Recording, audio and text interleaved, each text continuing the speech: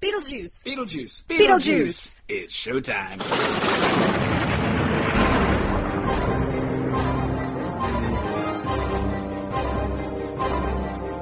Welcome to the Beetlejuice Minute, where we discuss Tim Burton's Beetlejuice minute by minute. I'm your host, Julianne Fay, actress and owner of CinemaBliss.com, and my co-host today is Barry Rathman. I am not an actress. I am more involved in the sound part of making movies. Happy Wednesday, everybody. We are at minute number 69. Try Again. saying that with a straight face. All right. I say again because if you're on the Facebook group, you'll know that we diverged massively last time we tried this. We have a 19-minute bonus feature for you guys today, so head on over to the Facebook page and check that out. So, back to minute 69.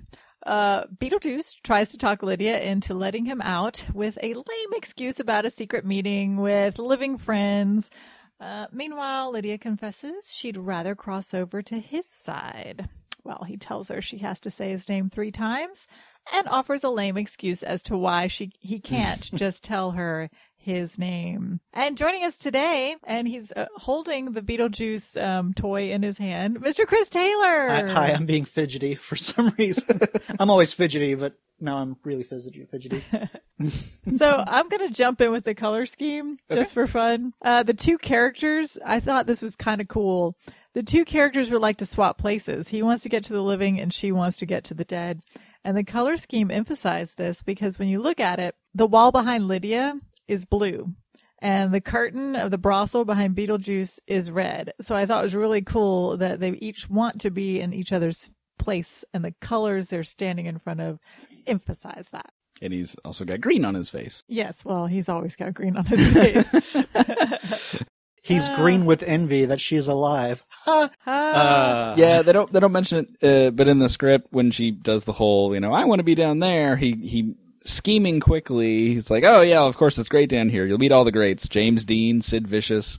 Wow. See, that's actually my favorite moment, Beetlejuice Vicious? moment. Yes. My favorite Beetlejuice moment in the entire movie is whenever she says, I want to be down there, I want to be there, that he looks around and just looks at her and goes, why? Like, I like that it's his one, clear moment of, It's genuine. It's genuine puzzle, but it's like, really? Because the whole time we've seen him, he's been wacky, he's been playing, he likes being undead. He likes getting to do whatever he wants and play around and everything, outside of the fact that he has to be summoned. But he enjoys having this power. But then, I guess, at the end of the day, he'd rather be alive, because he's just like, why would anybody want to choose this? And that's, Beetlejuice could have had a lot more pathos than we thought, than we ever get to see. Perhaps they could have covered this in the cartoon. Being dead in this Burton movie seems to be a lot more of a drag than, say, Corpse Bride, where everything is fun, wacky, crazy. I don't know, I still think it's fun, the idea that you spend 125 years as a ghost. Yeah. Getting to do whatever. Apparently being very hungry. Getting to do whatever. I know that Chris has something to say about this. I think everyone who's ever seen this movie is probably like, what? They had to do this just because they needed it for the plot. Oh, the Rumpelstiltskin? Who is not going to, he doesn't want to tell her his name. But once she guesses his name, she's going to know his name. So the whole thing about, I'll have to sign autographs at shopping centers, it's going to happen one way or another. For a Cal Worthington kind of guy. Every time someone brings up, signing autographs or opening up stores, all I can think of is, by Grapthar's hammer, what a savings. Yeah. So do you think he had to endure all that post-Batman? Possibly. I think it was a vision of the future, and he was just not having any of it. Birdman 4? You're going to do Birdman 4?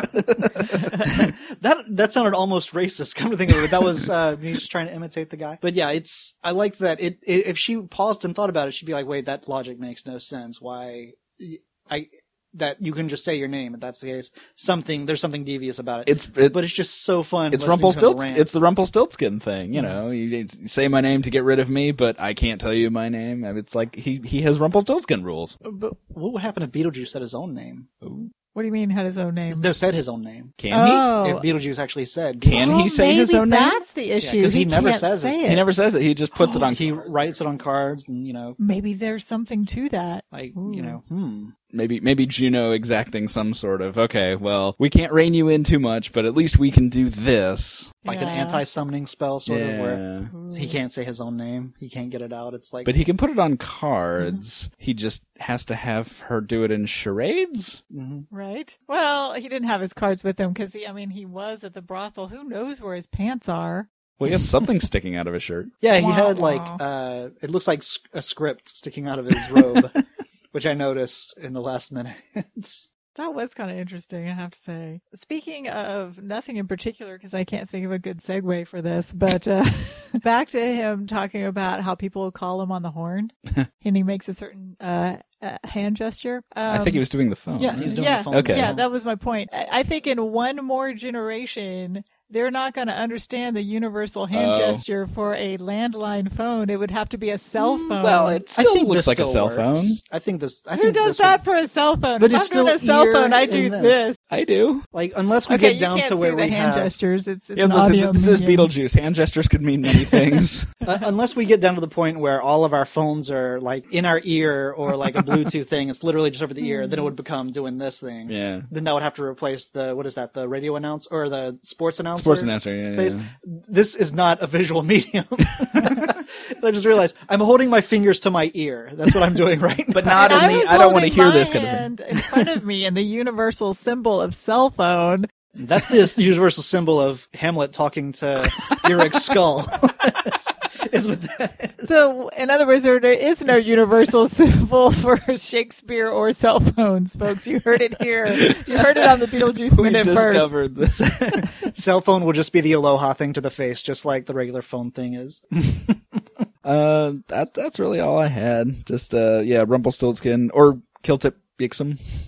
Mixus I can't even say that name. Me neither. I can't Mixus say it. Piddalik. Mixus Piddalik. Yeah, You know, say the that whole... 3 times really fast? That. Wah, wah. The Mixus Sorry. Piddalik's thing is you have to say you got to trick him into saying his name backwards. Exactly. Sorry, I just spit into the microphone. I hope I didn't hurt anybody's eardrums. Well, now I know you did. But yeah, I didn't really have anything else. All right, on that note, we will see you guys tomorrow. Roach chomping. Until next time, save us some popcorn and we'll see you soon at the Beetlejuice Minute.